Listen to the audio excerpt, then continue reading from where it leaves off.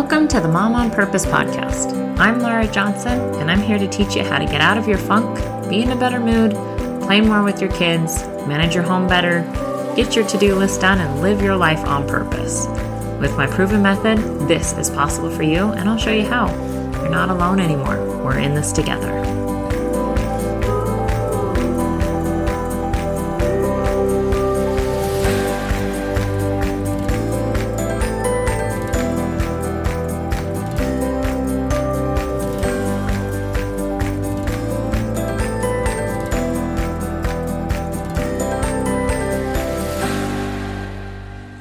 Hello, this is Laura Johnson. Welcome back to the Mom on Purpose podcast. I am hoping that you had a great time listening to yesterday's episode. If you did, please leave a comment or a review and let me know how it's going as you're practicing the skill of celebrating yourself. Again, that's such an essential thing for every single one of us to learn. It is a very distinct skill that we have to develop. And as we develop that, everything becomes so much easier and you start living your life on purpose as you're developing that skill. So I hope you had a great time learning about that. If you haven't listened to it yet, go back and listen to yesterday's episode. So today we are talking about something that's near and dear to my heart, and that is making peace with the life that you have right now. So as always, we're going to start with a little game on how you know this podcast episode is for you. So the first thing is if you compare the hard things in your life to other people, meaning you have a belief that your life is harder because X, Y, and Z. Your kids act out more, your husband works more, your house is dirtier, you have more stuff than someone else, whatever that is. And then you start arguing for those things, meaning when somebody is telling you something good, in your mind, you're already thinking, yeah, well, that's great for them, but I can't do that because of this thing. You also know that this podcast episode is for you is if you get on social media and you get really discouraged by it. Not only are you getting discouraged by the way people look, but also the things that they're doing or accomplishing in their life and that they're posting about. And when you see that and when you start getting discouraged by it, there's a couple things that you find yourself doing. The first is, again, you start arguing for your limitations. You start arguing like, well, that's great that she did that, but that doesn't work for me because of this. Or you start downplaying their success and you start making up stories about how their life probably isn't that perfect. Like, their kid, it is really tricky. And that maybe they've had some marital problems in the past. And so even though they're posting this highlight reel, behind the scenes that their life isn't that perfect. These are the stories that you're making up in your mind as you're downplaying their success when you're feeling discouraged as you're on social media. And then after you spend time on social media, you find yourself eating junk food, drinking more, binging on shows, staying up way too late, and then the next morning getting mad at yourself for doing that because you're exhausted and you don't want to get out of bed when your alarm goes off, when your kids wake you up, when it's time to get up and get ready, and you're just feeling sluggish during the day. All of these are examples of things that I've done, things that I watch my clients do as well. So I wanted to share a little bit, just a short story with you about when I really started noticing this pattern in my own life and how I was very disconnected with the life and the circumstances of my life. And I was very frustrated with it and what I did about it. So after I had my second baby, it was a very challenging year for our family. I struggled with postpartum depression very bad. She would be what the doctors classified as a purple crier, which means she cried consistently 4 to 6 hours every single day, months on end. Okay. And my husband at the time was working a lot. He had a really big project he had at work. He is a CPA. He was in a large public accounting firm. We were in the middle of busy season. And then problems continued with one of his specific clients. So it was not uncommon for him to get home anywhere between midnight and 3 a.m. That was kind of the norm of what was happening. In addition to that, my son had fallen, had needed surgery and pins put in his arm. He was little, he couldn't move, and he was just a hard kid. And at the time, he's since been diagnosed with autism, but at the time, I didn't know any of that. I just knew that he was different than some of my friends' kids, and it was really frustrating. And I made up a lot of stories about how I was a bad mom because I couldn't get him to behave like other children.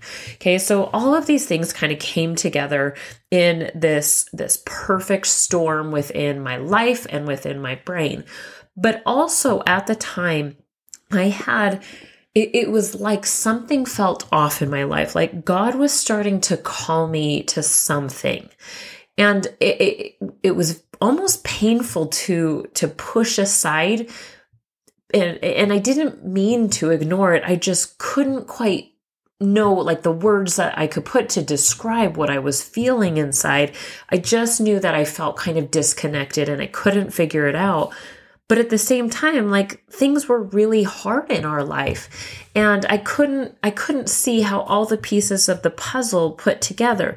So when I started seeing people do things that deep in my heart I wanted to do, actually, like it became very challenging. And so I would start arguing for my limitations. It's not my time. It's not my season.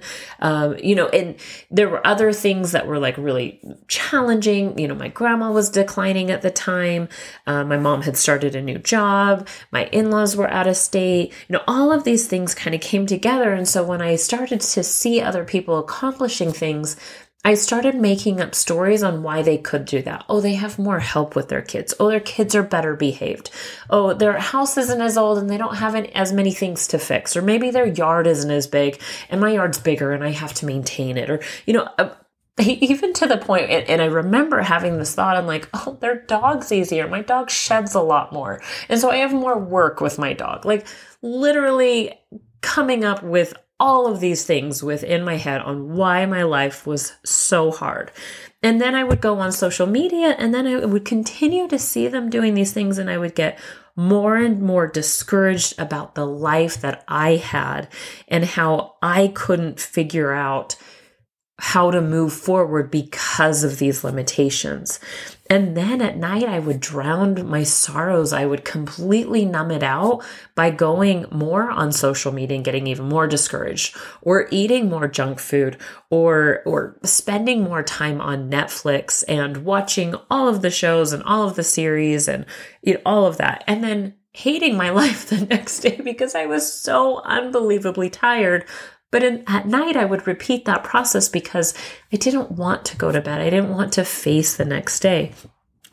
And just to be clear, I'm showing you the hard things that were going on in my life and in my brain.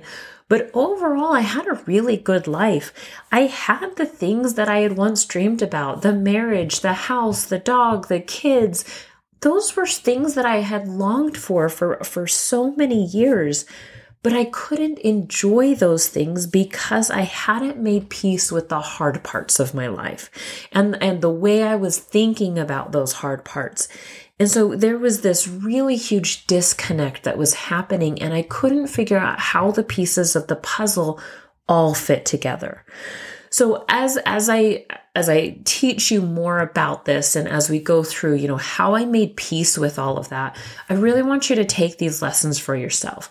Last week I talked about, being able to be a mom on purpose, like living our life on purpose. There's always 3 phases that we come back to.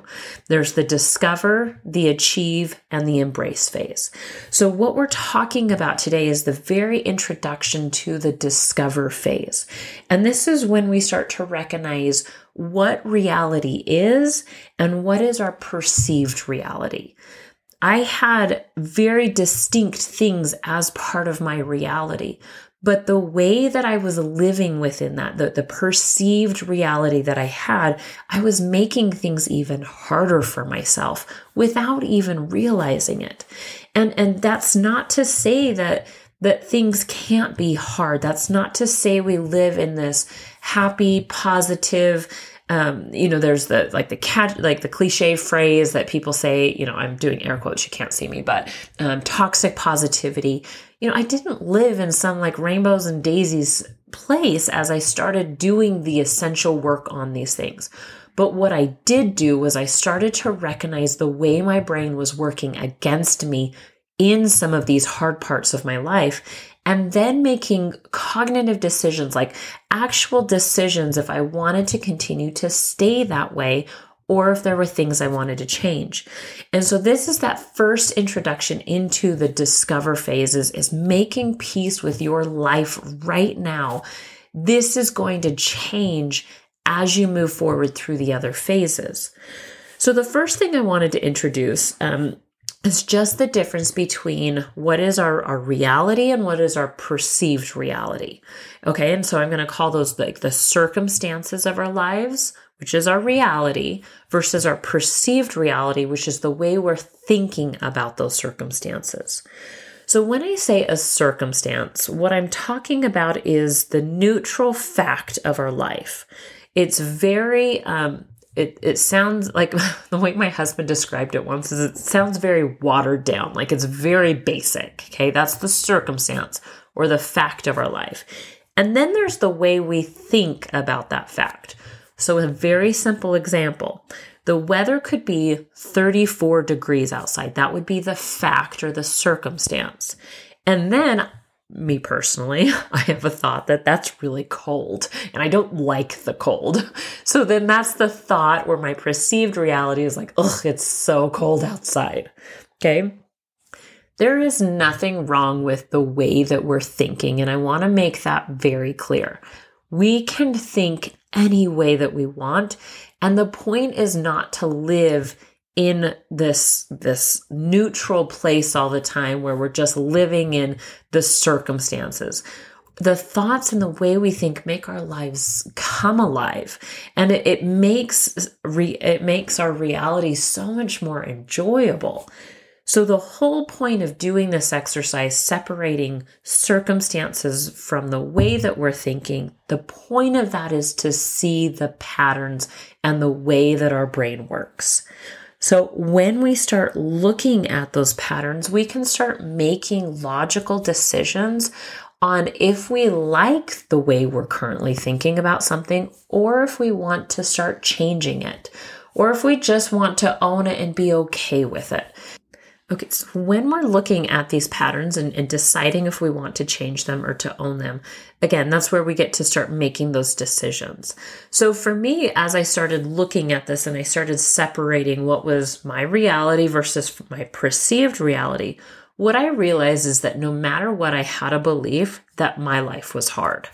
Didn't matter. It was like, those were my rose-colored glasses that I put on, and I could turn anything into somehow how it was hard for me. Okay, so a couple examples. If my daughter at the time, she slept through the night. So she would wake up, probably 5 times in a night. So if she slept through the night, the next morning I'd have a thought on, oh, that's so rare. That will probably never happen again. And I would make it really hard for me the next day because I was always prepping for the next time she was going to wake up instead of enjoying or just making peace with the fact that I got one night where she didn't wake up. Another example is I remember when my husband got promoted in this public accounting firm.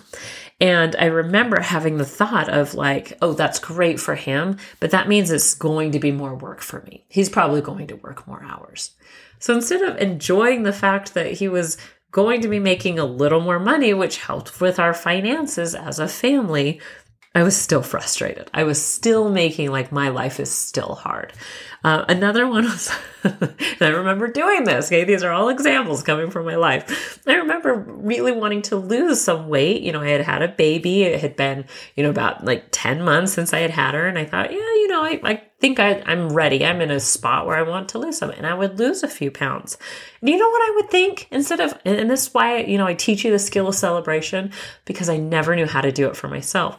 So instead of celebrating myself for being able to focus on my health and being able to care for my body in a very healthy way, I thought, oh, I was probably just constipated and now I'm not. And so tomorrow it's all going to be back. Like, I just literally would take anything and I would turn it into something about how my life was so hard. And so when I started to learn about the difference between my reality and my perceived reality, my circumstances versus my thought, what I started to see was I could spot this pattern that I had in my brain, and that I could make a decision on whether or not I wanted to change this, but I could do it from a place of not having to believe it. I didn't have to go into it and think, okay, yeah, my life is actually really hard. And I would start to spiral around it. Instead, I could take a step back and think, okay, here's my brain. It's doing its thing again. How do I want to address this right now? And it allowed me to step back without having my entire body feeling so triggered by the experience of it. And that's when I started making peace with my life. And that's when I started, instead of arguing for my limitations, I was able to see it as, this is just the way my life is. God knew my life would be this way. And now what do I want to do knowing that this is my life? And so that's where, like, being able to spot this pattern in every single one of our brains is so beneficial for us. So there is what I teach my clients, a 3-tier approach to determining if something is a circumstance or a fact, or if it's the way I'm thinking about it or a thought. So the 3 things that I teach them, and I'm going to tell you what they are first, and then I'll go back and talk about them. The first one is, it can be proven in a court of law. That's how you know something's a circumstance. The second one is, everyone in the world is going to agree. The third one is, it creates a neutral feeling inside your body, meaning your body isn't emotionally charged around it, positive or negatively emotionally charged around it. Okay, so again, this is how we start to see the patterns of our brain as we start to separate what is a circumstance. So when I'm talking about, is it proven in a court of law? Now, I know we can get into like depth, like very deep into this. I don't want to do that. We're just going to use this as very high level, simple for our brain.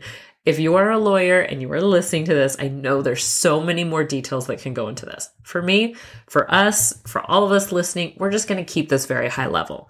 Can it be proven in the court of law? Did somebody die and you have a death certificate? Can you take in a thermometer and show, the temperature outside? Can you record the amount of times your child woke up in a night? That kind of thing, okay? So we can document things, is there a document, or can we document something to show someone else? The second is, everyone in the world agree, okay? So maybe, when you're looking at something like your weight, you might have a thought that I'm overweight, but your overweight might be different than someone else's overweight. So the circumstance would be, I weigh X pounds. That can be proven in a court of law. Everyone can agree because you can stand on a scale. Everybody can see it. Everyone can agree. Very different than I'm overweight. Not everybody will agree that you are overweight. That is a thought that we are having. And 3, does it create a neutral feeling for you? Now, there will be times where you can prove something, everybody can agree, but it is so emotionally charged for you, it will be very difficult to have a conversation about it. And it may not be so emotionally charged. Maybe you just feel like a shift in your body when you start to talk about it. It's okay that happens. But when we have these emotions tied into these circumstances, being able to separate our thoughts from it, again, gives us the chance to see how we are talking and how we're experiencing life. It's just a way to see our patterns. Again, there's nothing wrong with having thoughts. There's nothing wrong with having beliefs and all of these things about our circumstances. We just use it as a way to see our patterns and to see the way our brain is working. The point of our lives is not to live in a neutral place. We will always experience a whole range of emotions. They're very cyclical. We'll talk about that next time. And that's okay. That's okay for us to feel that whole range of emotions. Now we get to start seeing and understanding that range of emotions by understanding the way our brain is working. So when I started doing this for myself, and I really wanted to separate a couple things out, what was circumstance, what was thought, I looked at the thought like my husband works a lot. And at the time, and again, these are examples, from many years ago, this was the very first time I was learning this work. And what I got to was, okay, could that be proven in a court of law? Maybe I could document how many hours he's working, and maybe I could get people to agree that he works a lot. Would everybody in the world agree? Again, that could be a maybe. I could show them all the hours that he was working and the amount of time he was sleeping, and it wasn't very much sleep. So maybe people would work, but maybe not. Maybe there is somebody else in the world that's working 3 jobs that could be working more than my husband, and they work a lot. Okay, so that's where I started playing around with it in my brain. This is only an activity for you. It's not to, go and prove to the world how hard things are. It's just for you to start experimenting in your own mind. The third thing, was it neutral when I said my husband worked a lot? The answer was a big fat no. That one got me very clearly. I knew instantly that I was exasperated every single time I believed my husband worked a lot. So what I got to were the exact hours that he worked. He worked from 8 a.m. to 10 p.m. or 8 a.m. to 2 a.m., whatever that was. And suddenly I had this shift in my body. It went from exasperated to almost okay, now what do I want to do about it? Those are his hours. Okay, perfect. Now I can be in charge of what I choose to believe and think and do during those times. Same thing, at the time my daughter was waking up about 5 times during the night. That could be proven in a court of law. I could document. Other people might agree. When I said she woke up at this time, all of that, I felt different instead of my daughter always wakes up. It was like the exasperated, feeling, that total exhaustion and frustration mixed together. Instead of okay, she woke up at these times. Now what? I might be tired today, and that's okay. I'll do something to compensate for it. I'll have a caffeinated drink, or I will take a nap during the day. Okay, those are my choices that I'm going to make. Same thing with the postpartum depression. It's very real. Instead of thinking about it as something that was wrong with me, I looked at it, all right, this is the way my brain works. Now, what tools do I want to take out of my toolbox to address the depression that I had?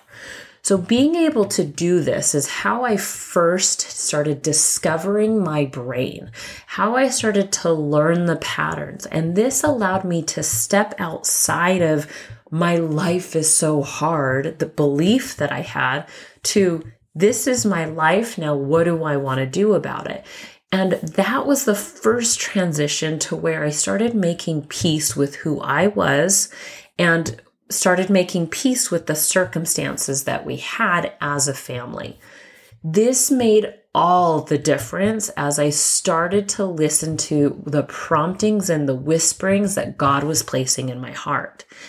I knew my life would not look like other people, but instead of being discouraged by that, I felt empowered by that I would be able to learn and do and experience my life in the way that I was meant to.